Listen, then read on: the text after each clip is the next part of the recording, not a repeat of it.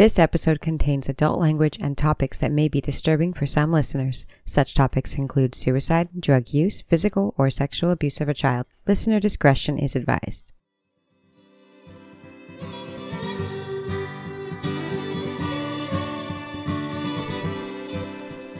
Hi, I'm Grant. And I'm Erica. And this is From Crime to Crime.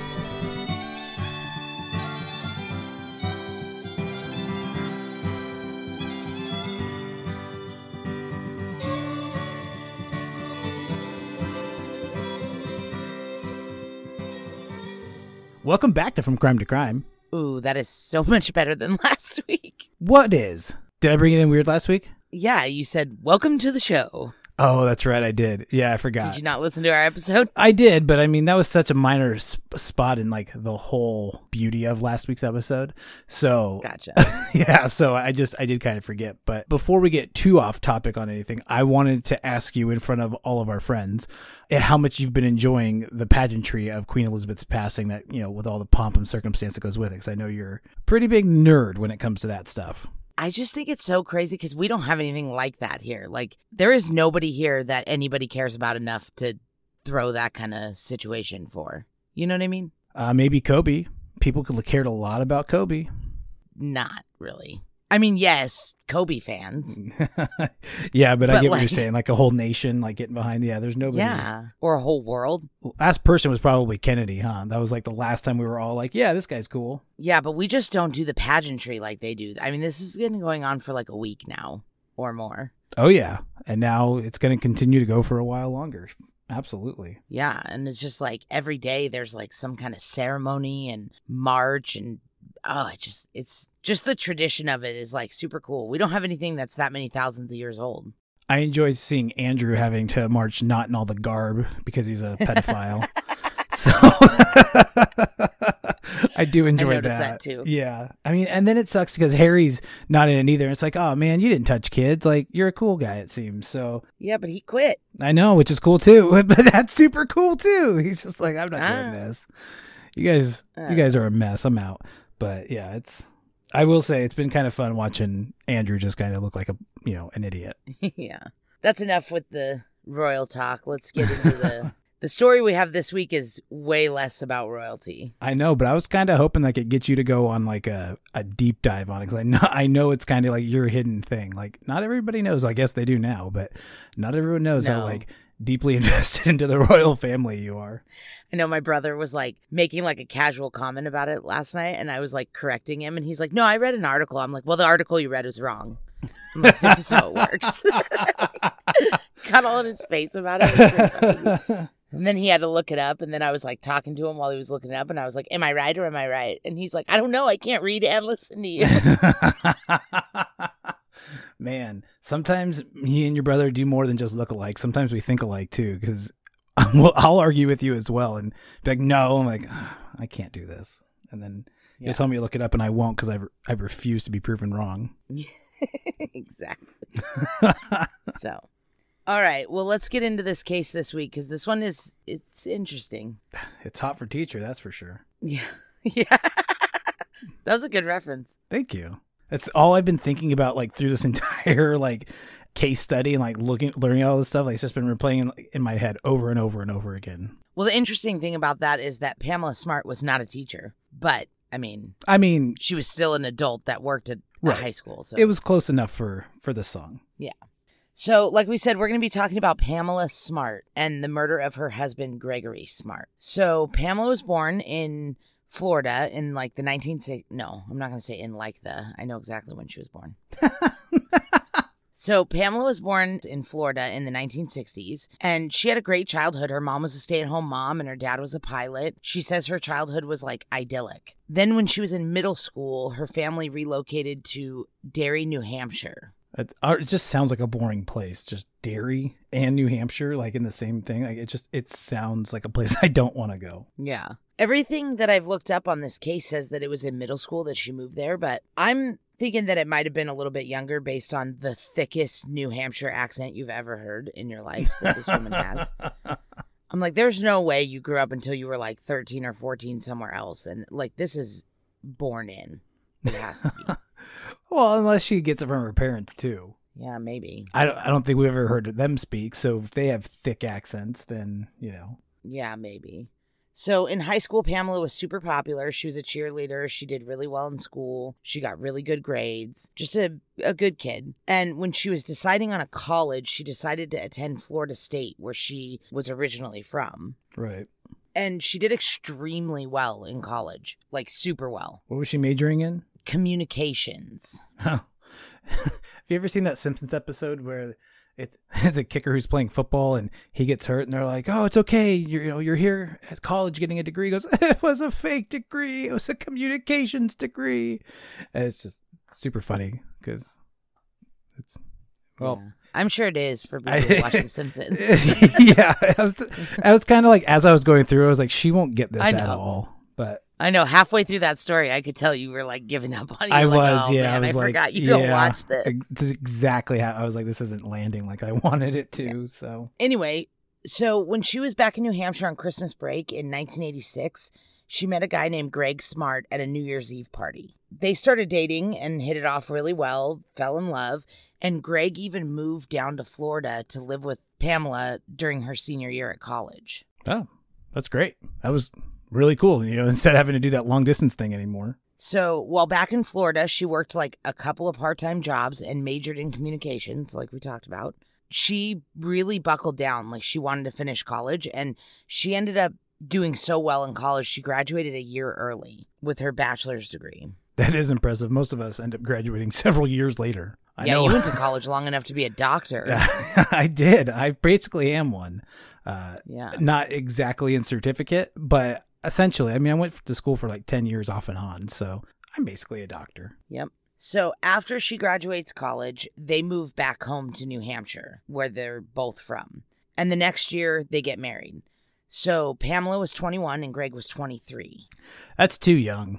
Yeah, that's too young to be in a relationship. And not so much in a relationship, but it's too young for sure to get married, probably. Yeah. But we'll find that out later. It is, isn't it? Yeah, okay. So, okay, condescending.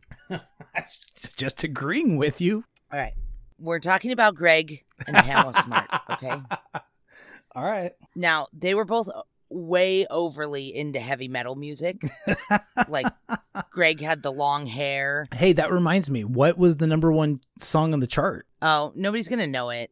Oh, what is it? It's Dan Seal's Love on Arrival. Nobody has any idea what it is. Do you? Yeah, but nobody else does. Can we hear it? No. All right. So anyway, they're both really overly into this heavy metal music, right? Greg's got the long hair. Pamela was actually a DJ part-time in college, like for a local radio station, and she was known as the Metal Maiden. Oh, fierce. Yeah, which is funny because she doesn't look like it. Like, she's like a real petite, pretty girl. Like, it's kind of funny. Yeah, but from what I get, she was a huge metalhead every other way except like in appearance. Right, exactly. So, but like Greg had the long hair. He kind of was like the rock and roller guy. They were really good together. So they get married and real life starts to set in. Pam takes a job as a media coordinator for the local school district, and Greg starts working to be an insurance broker with his dad. That sounds really boring. Oh my God. Yeah. Sorry. So they rent a condo in Derry, New Hampshire, and they get a dog named Halen, like Van Halen. She was so into Van Halen that she named her dog that. They had like the personalized license plate that said Halen on it and stuff. Like, yeah. I mean, don't get me wrong. Van Halen's got its fair share of classic tunes, but they're not this great. Yeah. So around this time, they start to grow like kind of at different speeds, maturity wise, which happens when you get married at 20. Somebody usually grows up and does real things, and the other one just plays video games all day. So Greg started cutting his hair shorter, more of a clean cut look. He started selling insurance. Yeah, and, he's an insurance guy. He's got to clean it up a little bit. No one's gonna buy their insurance from Motley Crue. Yeah, exactly. So he's maturing and he's starting his big boy job and he's, doing life stuff. And she starts this job too, but maturing is not really her thing. No. In fact, she seems to have hit a wall and just kind of stayed there for years. Yeah. So, like I said, they have this condo. They both have well-paying jobs, but it is not marital bliss. And a few months in, Pamela finds out that Greg had a one-night stand. Oof. Or so she says. I thought he admitted it. Or is that her story still? Says she says. Oh, okay. We don't have Greg on video admitting it. It would be a little surprising, I think, that he didn't tell anybody else in the family. Yeah. And maybe he did, and maybe they've just never spoken about it. I'm just saying that I couldn't find anything that corroborates that story. Gotcha. Like, that story only comes from Pamela, who we'll find out later is less than a reliable narrator, so... Anyway, according to Pamela, she was heartbroken. She thought, like everybody does at 20, that you and your husband are soulmates and there's nothing that's going to come between you. And she found out the hard way that that's not really how life works. You know? So her confidence was shattered, but she chose to stay with him. And this is where the string of bad decisions start, because if Greg is cheating and she stays... You know, before you know it, they're on a true crime podcast. I mean, something was going down. Yeah, if somebody's cheating in the first year of marriage, that's a huge red flag. Right. Like, just cut your losses. Get out. Anyway, she was enjoying her new job with the school district, and she started volunteering for a drug awareness program at Winnicott High School. I can't say that, by the way. So if that's wrong. Winnetka. But why does it end in a T? I don't know, but I think it's Winnetka. Okay. So she started volunteering for this drug program at WH school. At WHS. We're going to call it WHS. When you see a hard word now, do you get a little scared because you know I'm going to say something? Yeah. Especially because when I listen to it back, when I edit, I'm like, oh, I said that wrong. I even know before you know what I'm saying? When you re-listen to it, yeah. All right, I'll stop. Yeah, so. I'll let you do your thing. No, it's fine. I don't know what it is. It's spelled like W and then a bunch of letters and then a T. So we're going to go with WHS in Hampton, New Hampshire. And this program was called Project Self-Esteem. At Project Self-Esteem, she's supposed to be like this mentor to a group of teenagers. Instead of being a mentor to a group of teenagers, she just starts like hanging out with them and being friends with them. Not like as a volunteer. Right. Like in real life. Yeah. She crossed some lines. Majorly. Yes, totally inappropriate. She's an adult who works at their school. So Cecilia Pierce is one of these teenagers that Pam becomes really good friends with. And Cecilia is friends with another guy named William Flynn who goes by Billy. And he's another one of these teenagers, you know, sophomores in high school that Pam is hanging out with. Jeez, that's crazy to think about. Like, yeah, 15. I know. Just me and my 15-year-old friend. How old are you again? 22, something. It's like, okay.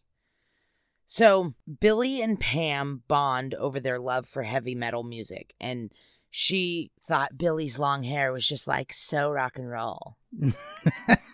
So Halen. Yeah. Ugh.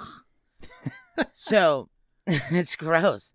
It's not cute. I mean, he's a little boy. He's 15. Yeah. I didn't even like dating 15-year-olds when I was 15. So this whole thing doesn't make any sense to me. I can assure you no 15-year-old girl dated me when I was 15 or 25. So, yeah, I can't imagine this was going very well.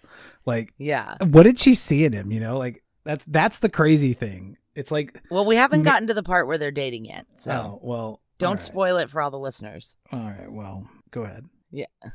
Then a week before Greg and Pam's first wedding anniversary, Pam comes home late from work after a meeting and finds Greg lying on the floor in the entryway of their condo. She panics and runs out of the house, runs to neighbors' houses and screams and yells and begs them to call 911. She's hysterical. Yeah, she just walked in on her husband just lying there dead. And like pretty brutally too. Yeah, so when the police arrive, they determine that yes, he is dead and he's been shot, execution style, in the head. Oh my God. So when the police start looking into why anybody would murder Greg or what the hell happened, they find a joint in his truck, like they call it a marijuana cigarette. But yeah. They find a joint in his truck.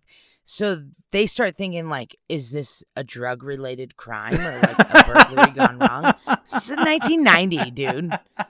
Like, in 1990, they thought people killed people over weed. I mean, I'm sure people have died over weed. Don't get me wrong. But I took it as more of like this guy smoked a joint and then offed himself because he was doing drugs. And that's why I was like, dude, that doesn't happen. No. They thought like maybe it was a drug deal gone wrong. Gotcha. Okay. That makes a little bit more sense. Yeah. Or like he owed a drug dealer money. And so they came after him. Or they want to see if it's like a burglary gone wrong or something. You know, they don't know what to think yet. They're just starting out. Around this time, this is still the night he's murdered, Pam starts telling her friends to tell the police that she wants to chit-chat with them, which is not usually how that goes. Hey guys, generally, the cops tell you when it's time to talk. Yeah. I mean, unless you have something to tell them, like, you typically don't go looking for the police. Yeah, but then if you do have something to tell them, why don't you just go up and say, hey, I need to talk to you? Yeah, what'd you do, set up a time? No, she sent her friends to tell him. Oh. To tell the police. She starts telling her friends to tell the police. So their friends are like going up to the cops like, hey, Pam wants to talk. Hey, Pam wants to. And they're like, okay, kids, get out of here. Like, what? We're trying to deal with a murder here. Yeah, and like sending lackeys to do it. This is kind of mop stuff, huh? Yeah, it's like, what was the point of that? But the cops oblige, and they interview her in the middle of the night her husband is murdered. God. They're like, so what happened? What'd you do today? What did Greg do today? And she tells them that she talked to Greg at like 3:00 in the afternoon, and she told him about her meeting at work and that it was probably going to go late because her thing that she needed to talk about was like last on the agenda. And then she got home at like 10:30 p.m. and the porch light wasn't on, which wasn't like Greg. He usually left the porch light on when he was home and she wasn't. Yeah, that makes sense. It's very chivalrous. Yeah. And then when she walked in, she saw Greg on the ground. Then she noticed the condo was a little bit ransacked. And then she ran out to go get help from a neighbor. Okay. So that's her story about what happened. Pretty dull story. Like, not a whole lot there, but I mean, again, if she had I feel like there's a lot there. What? Yeah, like when you walk into your condo, you're going to notice that it's ransacked before you try to help your husband on the ground. I don't know. I mean, the way I thought about it was like she runs in, she sees him. He's shot execution style. So like, you know pretty quick, hey, this guy's dead. They actually didn't know. There was so little blood and the bullet wound was behind his ear that it actually took until the autopsy to know that he was shot in the head. Oh, wow. Mm-hmm. Huh. Well, I guess back up a little bit. If you opened your door, I don't care if your wife is covered in blood and her head is in the next room. Your first instinct is going to be to grab her and try to make her okay or wake her up, or that's your first instinct. I mean, I think if it's obvious, it's not like, but obviously in this one, I guess it's not as obvious as it wasn't obvious. Yeah, it's not as obvious as I had always kind of pictured it. So, okay. So the detectives at this point want to know about drug or gambling debt. Pam says there's no drugs, no gambling debt. He does like to go to Atlantic City and he does smoke pot sometimes, but he doesn't have any debt. So it's looking like a burglary that Greg walked in on, except there isn't much missing, including Greg's wedding ring and his wallet that were both still on him. So that doesn't make a whole lot of sense. You know, not that much was missing. So they ask Pam to write down every person who's been in their house in the last month. That way, if they find prints, they can eliminate innocent people, you know, friends of theirs. Or it gives them a list to start to kind of go off of. Yeah, it could. Yeah, friends and family, associates, you know. People who are close. Yeah, so they follow up on the gambling and the drug debts anyways, but that does turn out to be a dead end, like Pam says. Like, he doesn't have any drug or gambling debt. Then on May 4th, 1990...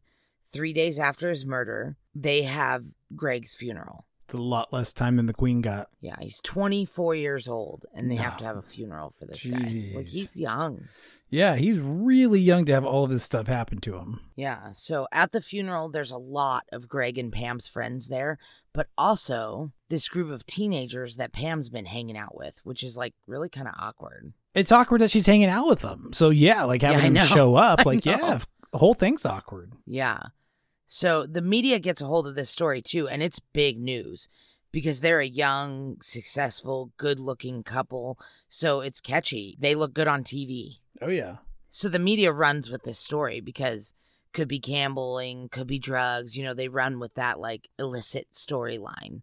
So Pam calls up this reporter named Bill Spencer and asks if she can do an interview because she wants to set the record straight. According to her, she doesn't want people to think that Greg had drug or gambling debt, like, because she doesn't think that's why he was killed. Is this normal behavior for like a grieving wife? I don't know. What's normal? Who knows? All right, fair. To be honest with you, if my husband didn't have drug and gambling debt and they were saying that on the news, I might go on the news and be like, hey, that's not true.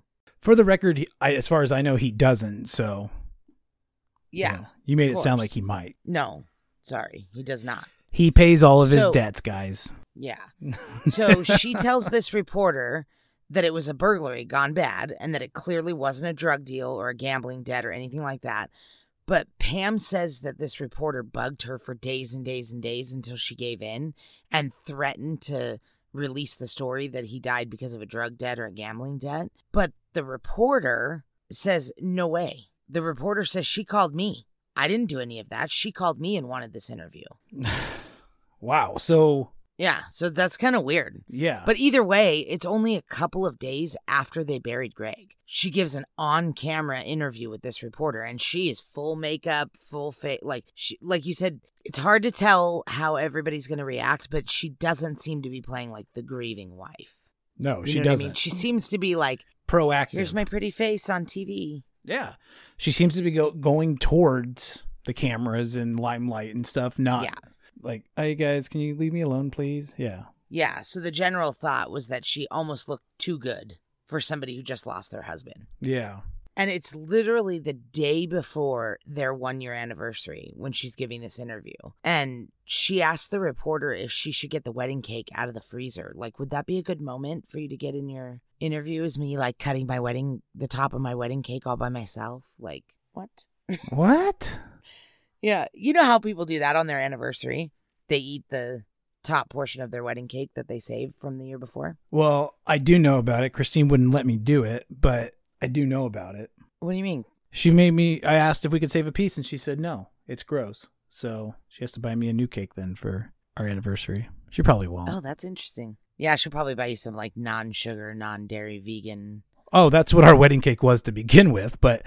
That's why it was so gross. No, the wedding cake was bomb. Are you kidding? Oh, man. I don't know. I didn't try. I'm going to be honest with you. I didn't have any. It was delicious. Everything about like all those pastries and stuff were delicious, but we did nothing. We did practically nothing traditional for our wedding. Like, we had no real flow because of the taco guy. And...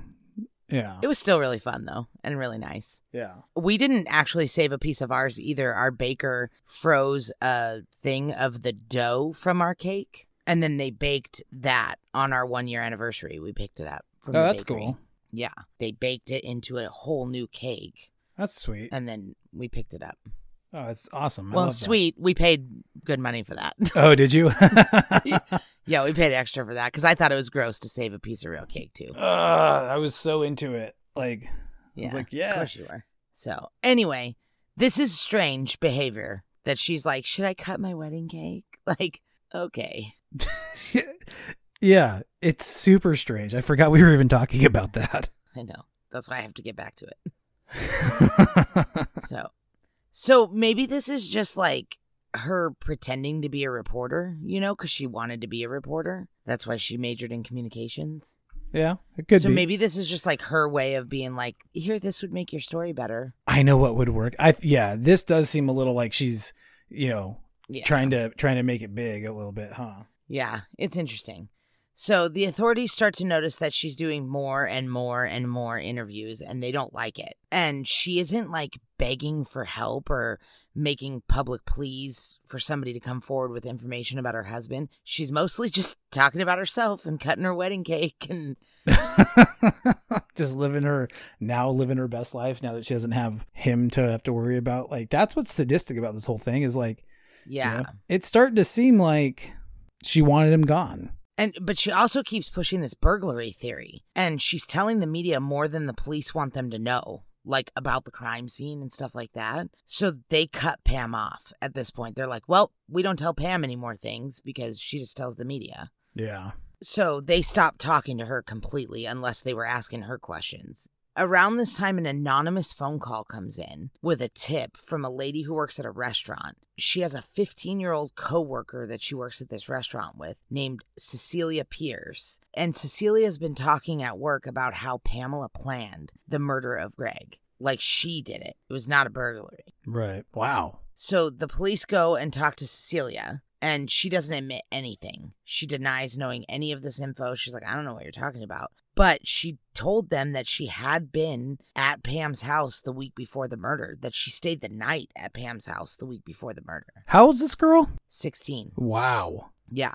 And so they checked the list that Pam gave them of everybody who'd been in their condo for the last month, and Pam didn't put Cecilia's name on the list. So this is another good reason to have this list, because if they do get some kind of intel like this and they go, okay, Yes. Weird, cool. Why'd you lie? Yeah, exactly. So this is a huge red flag, because it's not like she was just traumatized and like forgot to put Cecilia on the list. Like, she put really obscure people on this list, like the water delivery guy and stuff, but forgot to put one of her best friends who stayed the night there. Yeah. Like, that seems kind of on purpose. So this is when they're starting to put the pieces together with the anonymous tip, Pam's need for attention, the fact that she keeps pushing the burglary thing. The cops even think it's interesting that she mentioned that the condo was ransacked, but also didn't really go in. Like she said, like, I went in, I saw Greg, I saw that the condo was ransacked, and I ran out. But then she was like mentioning specific things that were missing. So they're like, how would you know? Yeah. How'd you know all of that? And then also, with there being very little blood at the scene and all that kind of stuff, they thought, you know, your first instinct should be to get on the floor and try to wake up your husband. Like, if you don't know that he's shot in the head, right, your first instinct should be to render aid, not run away from him. So they're starting to look at her kind of with the side eye, you know, like, what's going on here, Pam? Yeah, you're not making a whole lot of sense here, girl. Yeah, so then on June 10th, a guy named Vance Latomy walked into a police station that was not even in Derry. It was like 40 miles away in this town called Seabrook, and asked to talk to them. He's like, hey, can I talk to some cops? And they're like, yeah, we're all cops. What's up?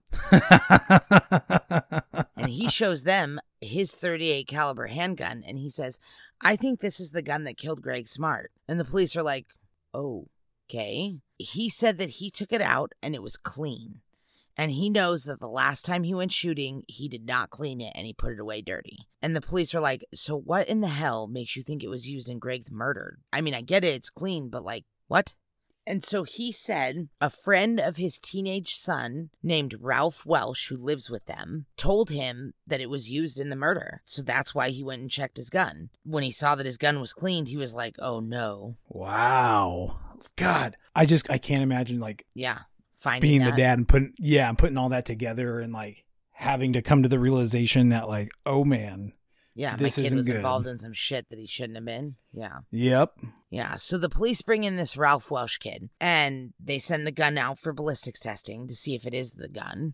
They sit down with Ralph, and they're like, hey, what you talking about? And Ralph tells them that the Latomys kind of took him in, so like he sort of lives with them, and he's really good friends with Vance Latomy Jr., JR is what they call him, what he goes by, and JR's friends, Billy Flynn, Pete Randall, and Raymond Fowler. These kids are kind of like troublemakers, like drugs, minor run-ins with the law, breaking into cars, shit like that.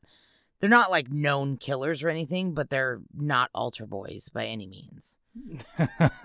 Right. He said that Billy had been bragging around town about how they were involved. Ralph heard these rumors, like through the grapevine, and he was concerned. And so he confronted his friends, and he was like, hey, did you guys kill a guy? Like, what the hell? At first they denied it, and they said, no. But then eventually he caught them, like, talking about it. And they admitted it to him and told him how they did it. Like, it was like they were bragging.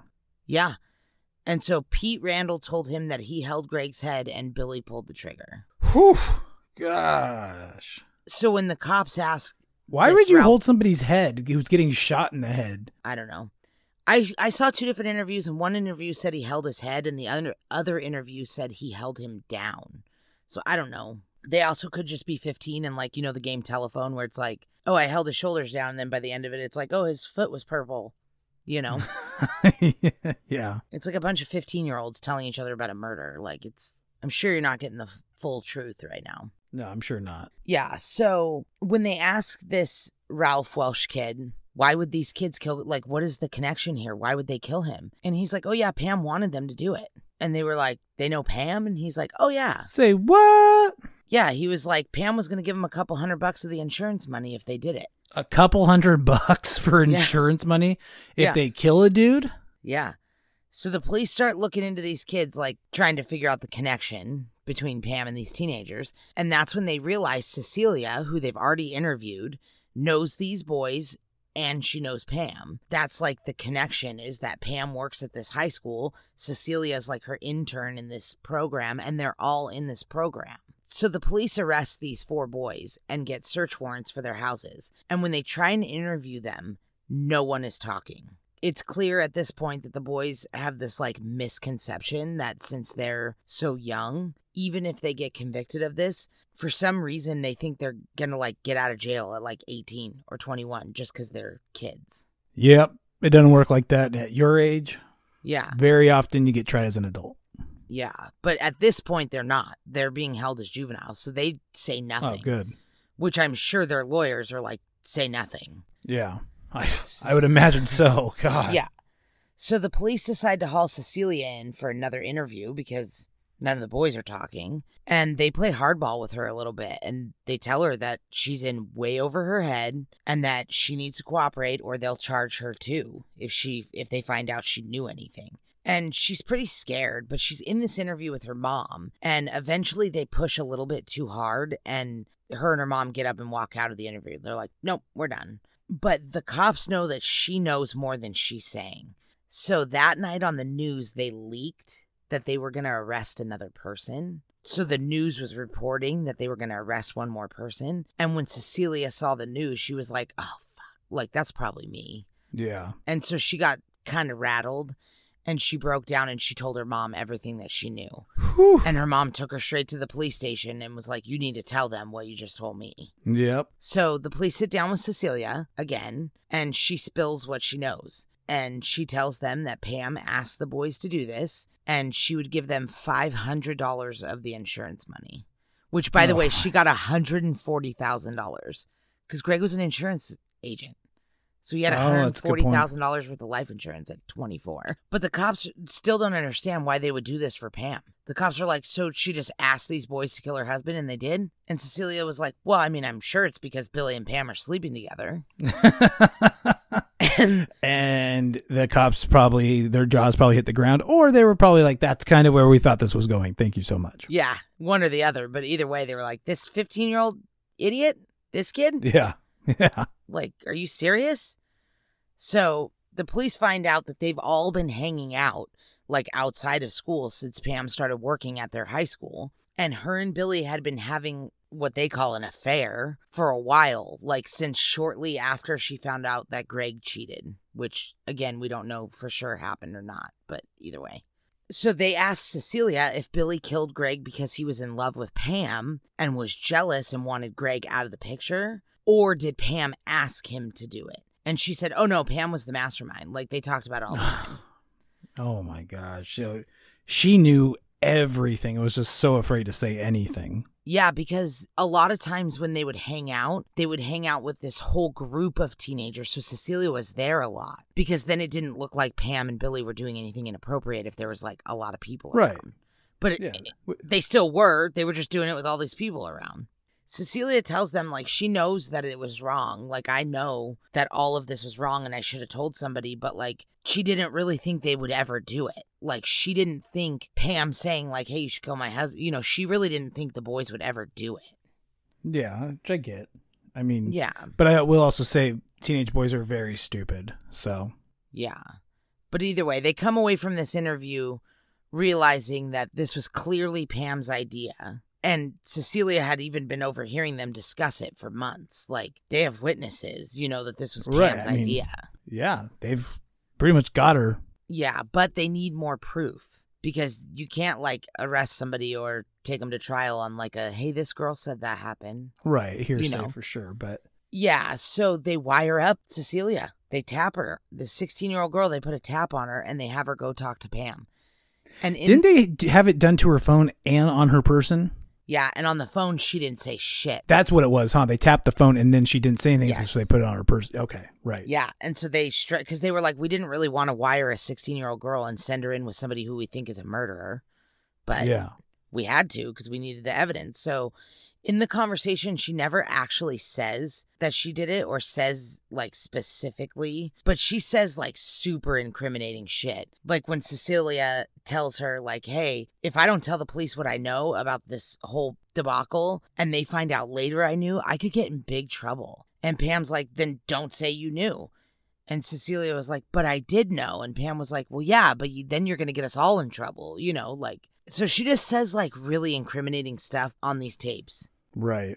So finally they decide after these tapes that they have enough evidence to charge Pam for being an accomplice to her husband's murder. They think they've figured this out, like this whole scheme. And the press runs wild with this story because everybody, just like you, was really into the hot for teacher storyline. And oh, yeah. And she was hot. I mean, she was beautiful. She was a young, pretty 22-year-old. And it was just this like, oh my God, this 15-year-old boy, are you kidding me?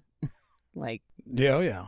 Like we said, though, she wasn't a teacher, but she was an adult who worked at his school. So this is still not okay. It's still totally illegal and wrong. Still totally illegal and wrong, 100%. But speaking as a former 15-year-old boy, it probably was not totally unwanted either. Yeah. Well, still ruined his life, so.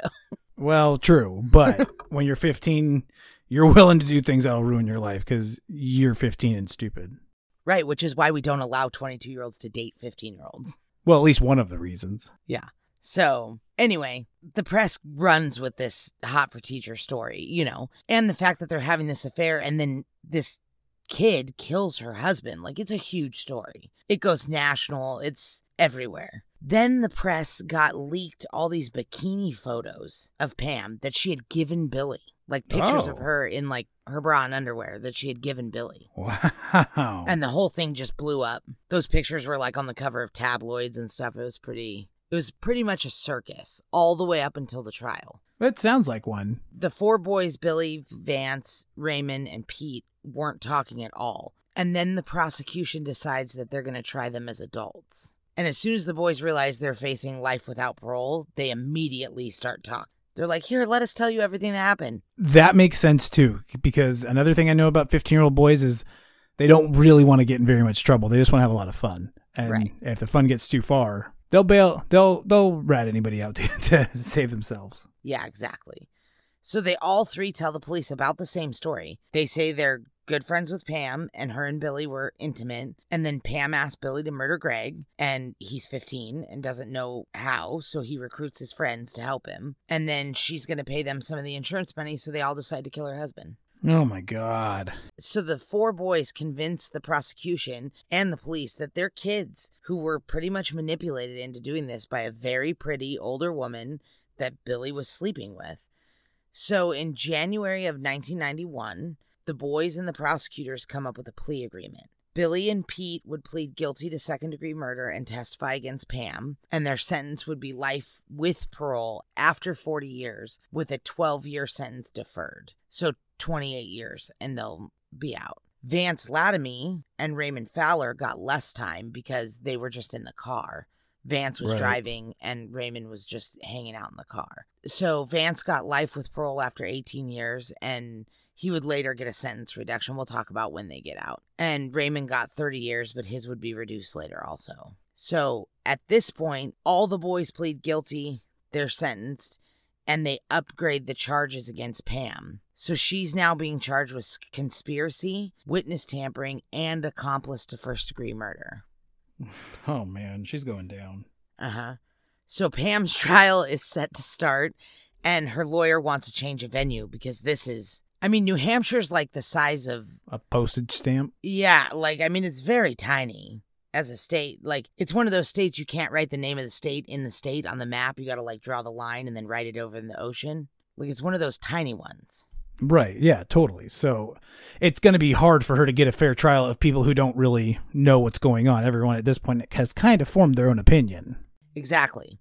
So her attorney asked for this change of venue, and the judge denies it. which is kind of surprising with how much media attention there was. It's kind of surprising. But then the judge makes kind of another strange ruling. The media asks if they could broadcast the trial live on TV. And the judge is like, yeah, I don't see why not. And this is the first time that we see a trial go from gavel to gavel on TV. Like, I don't know if this is the first court TV trial, but this is the first time in the United States that we see a televised court case go all the way from the beginning all the way to the end. So this was kind of a revolutionary case for us anyway. Yeah, because this is before OJ. Right. Absolutely. Yeah, this is quite a couple years before OJ. So, and they always say that was one of the first televised trials. And it's like, I don't know, this was years before that. Anyway, so the trial starts and everybody across the country is watching, obviously, because it's on. And why wouldn't you watch this? Sure. And the prosecution sets up their case, which is basically that this young, innocent teenage boy is manipulated by this much older, extremely good-looking woman through sex to kill her husband, because he had $140,000 worth of life insurance and he was worth more to her dead than alive. I mean, I don't think it was about the money, but I think that didn't help or didn't hurt. Yeah. Well, I think it might have been partly about the money, but I think there was probably a part of it in there. Yeah. But yeah. I don't think the main reason was about the money. No. Well, the prosecution also said it was not just the money, but that she said that Greg loved the dog more than her. Well, I mean, dogs are great. Same, girl. Like, my husband loves my dogs way more than he loves me. Yeah, I would say no, but I mean, it's close. No. So it's obvious. Like, it's like, is she really jealous of her dog? Yeah. No, absolutely not. Like, I'm fine with the fact that my husband loves the dogs more than me. Like, it's totally fine. That's what I'm saying. Like, is she really that jealous of that? That's weird. So, anyway. Yeah. I don't think Matt loves the dogs more than you, and I think this was just an excuse for her to have an excuse. Of course. But the prosecution said they also don't think that she was wanting to be a 22-year-old divorced woman. Like, that wasn't a look she was really going for, which I find personally very offensive. Just for the record. But it's fine. We're obviously totally different people, because I would never have an affair with a 15-year-old boy and kill my husband. So yeah, different strokes for different folks. Yeah, so that was another thing. The prosecution was like, yeah, she didn't really want to be like a divorced 22-year-old. I'm like, okay, whatever. Pam, there are worse things to look like than that.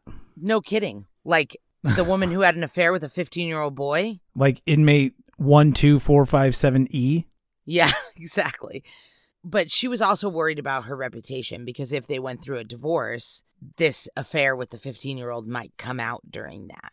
All right. I mean, okay. I know, right? Although this chick was like going to get in trouble one way or another. Like, she was smashing with a 15-year-old, or she was going to kill her husband. Like, man. Yeah. So they call all three boys to testify, and they all pretty much have the same story, that Pam planned it and manipulated Billy and then offered insurance money for them to do it. And part of this manipulation was all of these excuses, like she didn't want to be divorced. he loved the dog more than her. He cheated on her, all this stuff, And one of them was that it would be messy. A divorce would just be too messy. Greg it would just drag out forever, and he'd take everything and blah, blah, blah, blah, blah.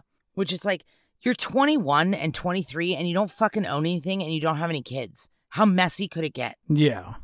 Oh, yeah. She's obviously like not thinking clearly here. That was the dumbest thing I heard, was a divorce could get too messy. I'm like, you don't have any kids. You don't own any property. You don't, like, you have nothing. You've been married less than a year. Just get it annulled and call it a day. It's stupid. Anyway, the boys also testify that they were supposed to borrow Vance's grandma's car to do this, because they don't even own their own cars, because they're like 15. My gosh.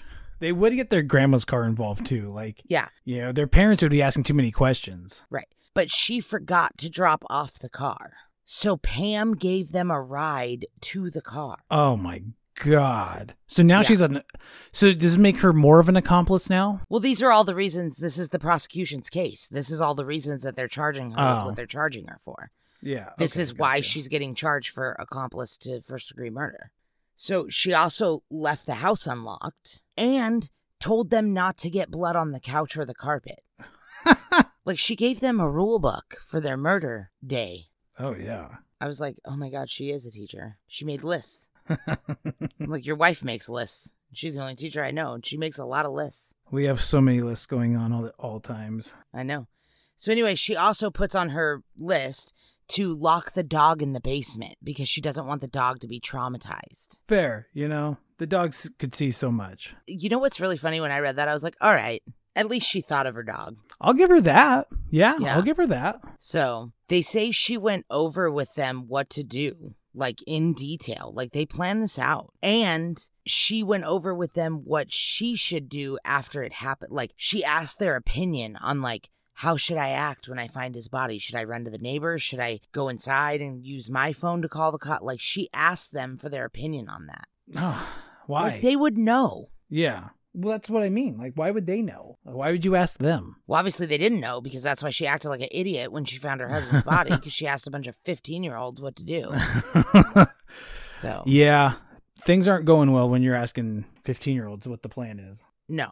So they described Vance, the getaway driver, as not very smart. Like he wasn't really together with it enough to like really know what was going on. I hear it, dude. I understand. 16, I had no idea what was going on. Yeah, and that's how they just like even the people involved in this case, they're like, yeah, he kind of like really didn't know what was up. Like he was kind of that dumb. But he's also the one who stole the gun from his dad and borrowed his grandma's car to drive them. So you can analyze that however you want. Like, you don't steal a gun and a car and drive to a murder if you don't think the murder is going to happen. Correct. That is a fact. I think this guy was really dumb, it sounds like, and just, kind of did what he was told. But yeah, I think he knew exactly what was going on. Yeah. So they also had Billy on the stand crying, giving like really emotional testimony. Like he actually seems like he has remorse for what he did. He does. I can guarantee you he does. Yeah. 100%. Yeah, it does seem like that. Like, don't get me wrong, I have zero sympathy for murderers or anything like that. But he does say that before he shot Greg, he said, God forgive me. And like, they were really pushing that these boys got caught up in something that they really couldn't handle. That they were like way too young to understand or make an informed decision. And that's what the prosecution pushes when all these boys are testifying. Like, they come across as naive and young and dumb. Well, if I've ever heard a 15-year-old boy described. Yeah.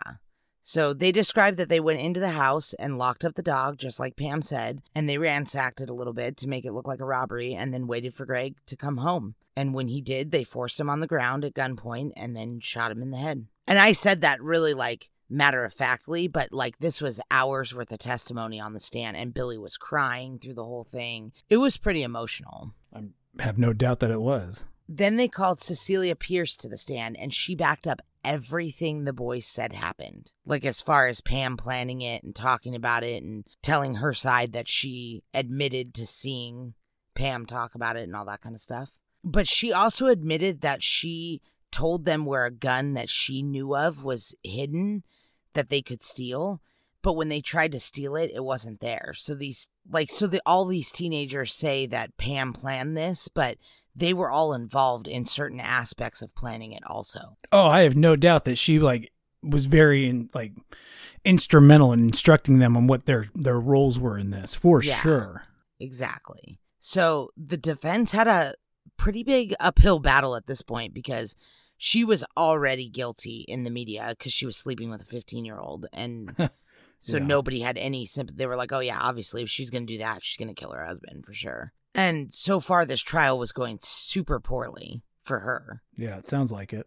Yeah, the media was calling her Black Widow and Ice Princess because she just was like no emotion. She never cried. She never did nothing. It was just like perfect, like a plastic Barbie. Yeah, it's pretty cold. Like she doesn't look like she's really like taking it all in. It's not absorbing. No, not at all. Her defense was that she admitted to the affair, but she says that she broke up with Billy and he went psycho and killed Greg all on his own. Her lawyers bring up the fact that the boys were allowed to be together in the same cells, or at least next to each other before the trial, so they were able to have time with each other to get their story straight, which shouldn't have been allowed. No, that shouldn't have been allowed, but also 15-year-old boys don't really come up with corroborating stories on their own very well. No. Now, the reason that they're saying this now, her attorneys say is because the state tried them as adults, so they wanted a lighter sentence. So they agreed to like sacrifice Pam to get a lighter sentence. I see that as the thing to do too. Yeah, well, that's her defense. Like, that's what her defense is saying. You know, like, that's why the boys are doing this. So Pam actually takes the stand in her own defense, which is kind of a bad idea in retrospect because she did not come off as like a sweet young grieving widow. She was immature, selfish, and she had to answer some real tough questions. And when she answered these questions, she was just totally emotionless. And like she went through the whole story of finding her husband of less than a year dead on the ground and never shed a tear. That's crazy. Yeah, that is not. It's heartless. Like, it's like how she looks on the stand. Like, it's not computing. Like, you orchestrated your husband's murder. Yeah, especially with how Billy was on the stand. It's like the exact opposite. Well, of course it was. You know, like, he's just a dummy who got in way over his head. Who thought he was in love and... Yeah. Yeah, he did. I mean, that's really... He thought he was in love and he did something shitty, which, don't get me wrong, I have no sympathy, but I see how that happens to a child's mind. 100%. She had a pre-planned answer for everything, including the tapes, the incriminating tapes of her talking to Cecilia. Her answer for that was that she knew nothing about the murder because the police stopped talking to her about it. So she wanted to find out what everybody else knew. So she pretended to know about it when she was talking to Cecilia to find out what Cecilia knew. That's her defense on the tapes. This woman is just so, like, she thinks she's so smart and she's so narcissistic that, like, you know, she thinks that anything she says, everyone will believe. And obviously nobody believes anything coming out of her mouth. Right. She also says that the reason Cecilia is lying now, according to her defense, is that because Cecilia was involved in this conspiracy to kill Greg with her friends. And she should be being charged too, but she isn't because she's testifying against Pam. Which, okay. I mean, I kind of agree. I don't know why she's the only one that isn't charged. That actually doesn't make very much sense to me. It actually doesn't. Well, I mean, but yeah, you're right. She knew what was going on. The only reason I could see is that because she wasn't actually there when it happened. Right, but she was and the other definitely, she knew what was going on and didn't stop it though. So yeah, but you're right. I can see why. Didn't stop it and didn't come forward after either. Yeah. So, I don't know. Seems kind of weird. But I guess it's because she wore a body wire and testified against her. You know, they gave her a pass, I guess. Yeah, maybe that's why. Maybe they said, hey, if you wear a wire and get that info, like, we'll, you know, reduce or eliminate. Yeah. Yeah. So at this point, it's up to the jury to decide if Pam strategically planned this murder of her husband and seduced a teenage boy and his friends with sex and money to do it, or if she was just a pedophile that took advantage of a teenage boy, then broke his heart, and then he recruited his friends and killed her husband out of jealousy. Like, those are the two options the jury has. It's like, either you believe her that she didn't have anything to do with this and she broke this kid's heart so he killed her husband, or she planned this whole thing. Like, those are the two options. Either way, she was doing something she shouldn't have been. Oh, yeah, totally. But there's a big difference between the first one and the second one. Huge, for sure. And the jury decided that she planned this. Guilty on all counts. Conspiracy, accomplice to first-degree murder, witness tampering, everything. Like, guilty on everything. And I don't know if this is like a New Hampshire thing or maybe this is like a 1990 thing, but she was sentenced immediately after they read the verdict. Oh. Like, they didn't have to wait weeks or months or whatever for a sentencing hearing. Like, immediately after the verdict, the judge was like, yep, life without. She was sentenced to life in prison without parole. Well, I think that's fair. Yeah. Totally. 100%. So the boys, however, have all been released since this happened. So Raymond Fowler was released April 3rd, 2003. He served 12 years in prison, and he was the one that was just in the car. He didn't go inside. Right. Vance Latomy Jr., or JR, was released August 8th of 2005 after serving 14 years. He was the guy who drove the car, who also didn't go in. Jeez. And then Billy Flynn, the man who pulled the trigger, and Pete Randall, the one who held him down, they were released in March and April of 2015. So they served 24, 25 years each. Yeah. I mean, they're still young men, you know? Mm-hmm. Yeah. They're all like 40 and under. Yeah. Right. Or they were when they were released. Now they're a little older. Yeah. But yeah, that's crazy. Like 7 years. Yeah. Yeah, so 32 years later, Pamela's the only one in prison still for Greg's murder. Well, she did orchestrate the whole thing, so... I know. She gives interviews, too, and she bitches about how that's not fair. That the man who actually pulled the trigger is out and she isn't. She thinks that's, like, super unfair. Yeah, she would think that. Yeah. Yeah. I do expect her to be the one who would say that's not fair, but sorry, Pammy, it is. But you know what's really funny is, like, I think she expects it to be like, oh, yeah, you're right. We should probably give you parole, too. But I feel like the opposite. Like, if there's anything unfair, it's that those boys are out. Does that make sense? No. Of course they're out. They were manipulated. They're super young. They weren't acting with their proper headspace. At least, I don't know. I mean... And I get that. I'm not saying that they should still be in prison, but I'm saying Pam's argument is that she should be out too. And it's like, no. You're in. Yeah. Period. The end. Yeah. Okay. Like if there's We're on the same anything page wrong. then. Yeah. Like if there's anything wrong with this, it's that people didn't get more time, not less time. Like nobody's getting less time here. Yeah. Like I've No, I seen a agree lot with of that. things that think that the 12 years that the kids who stayed in the car got was too much for being in the car. But I don't. I mean, they knew what was happening inside. They knew after the fact and they never said anything. It's not like, oh, they got caught up in the wrong place at the wrong time. Then they went straight to the police and told them what happened. They didn't. They were involved. Like, I don't think that's too much time. I don't. I think they got lucky that they all only did 14 to 25 years. Yeah. I mean, I think, I don't know. That's tough, and I think I'm by it. Yeah. They could have got the same sentence as Pam, and they didn't. Yeah. I don't know. Maybe that's, well, no, I don't know.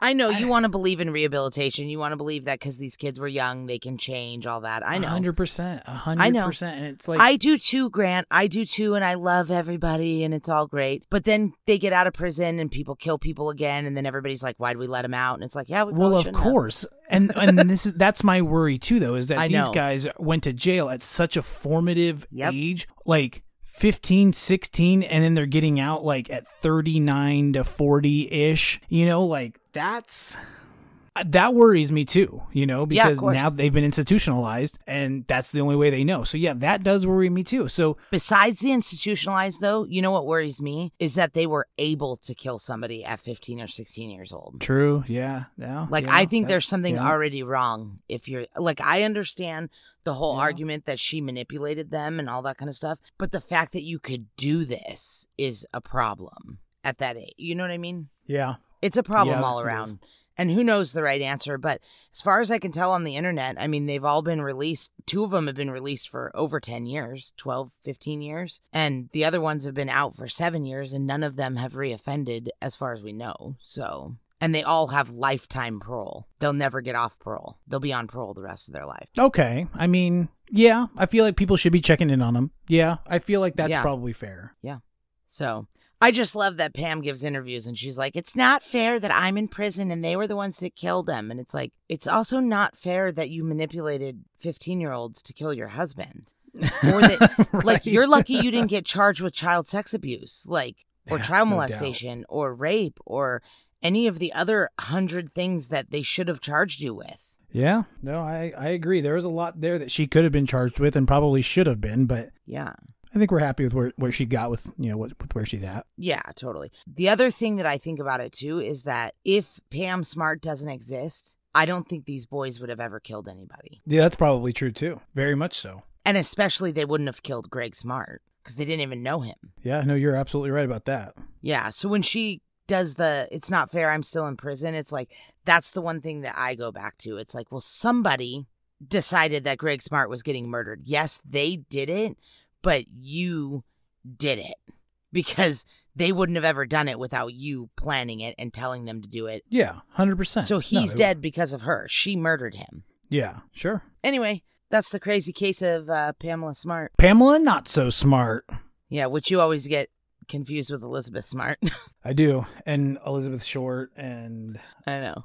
You have a hard time, I know. yeah, all the other ones. Yeah, I probably will still as we move on, but Well, all right. Well, we should get wrapping it up. all right. Well, this was great. For anyone who's interested at our social media, you can go to on Instagram at From Crime to Crime. You can go to our TikTok at From Crime to Crime. We have a Twitter, From Crime with the number 2 Crime. Just come out there, visit us, have fun. We're constantly talking to you guys out there. We've had a blast. We've had a huge influx of people commenting and stuff recently, and it's been fun for both of us. So please continue to do so.